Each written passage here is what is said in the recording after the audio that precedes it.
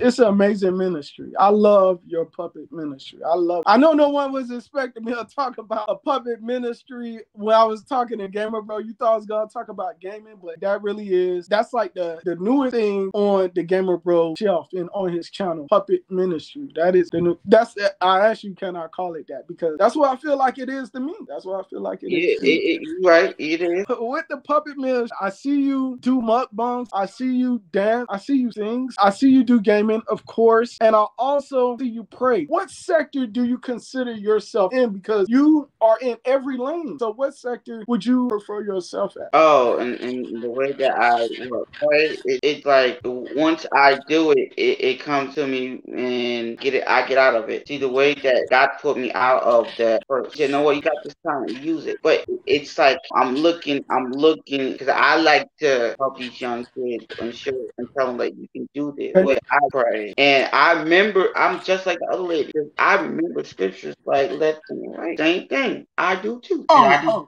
Yes, you do. You do. You do.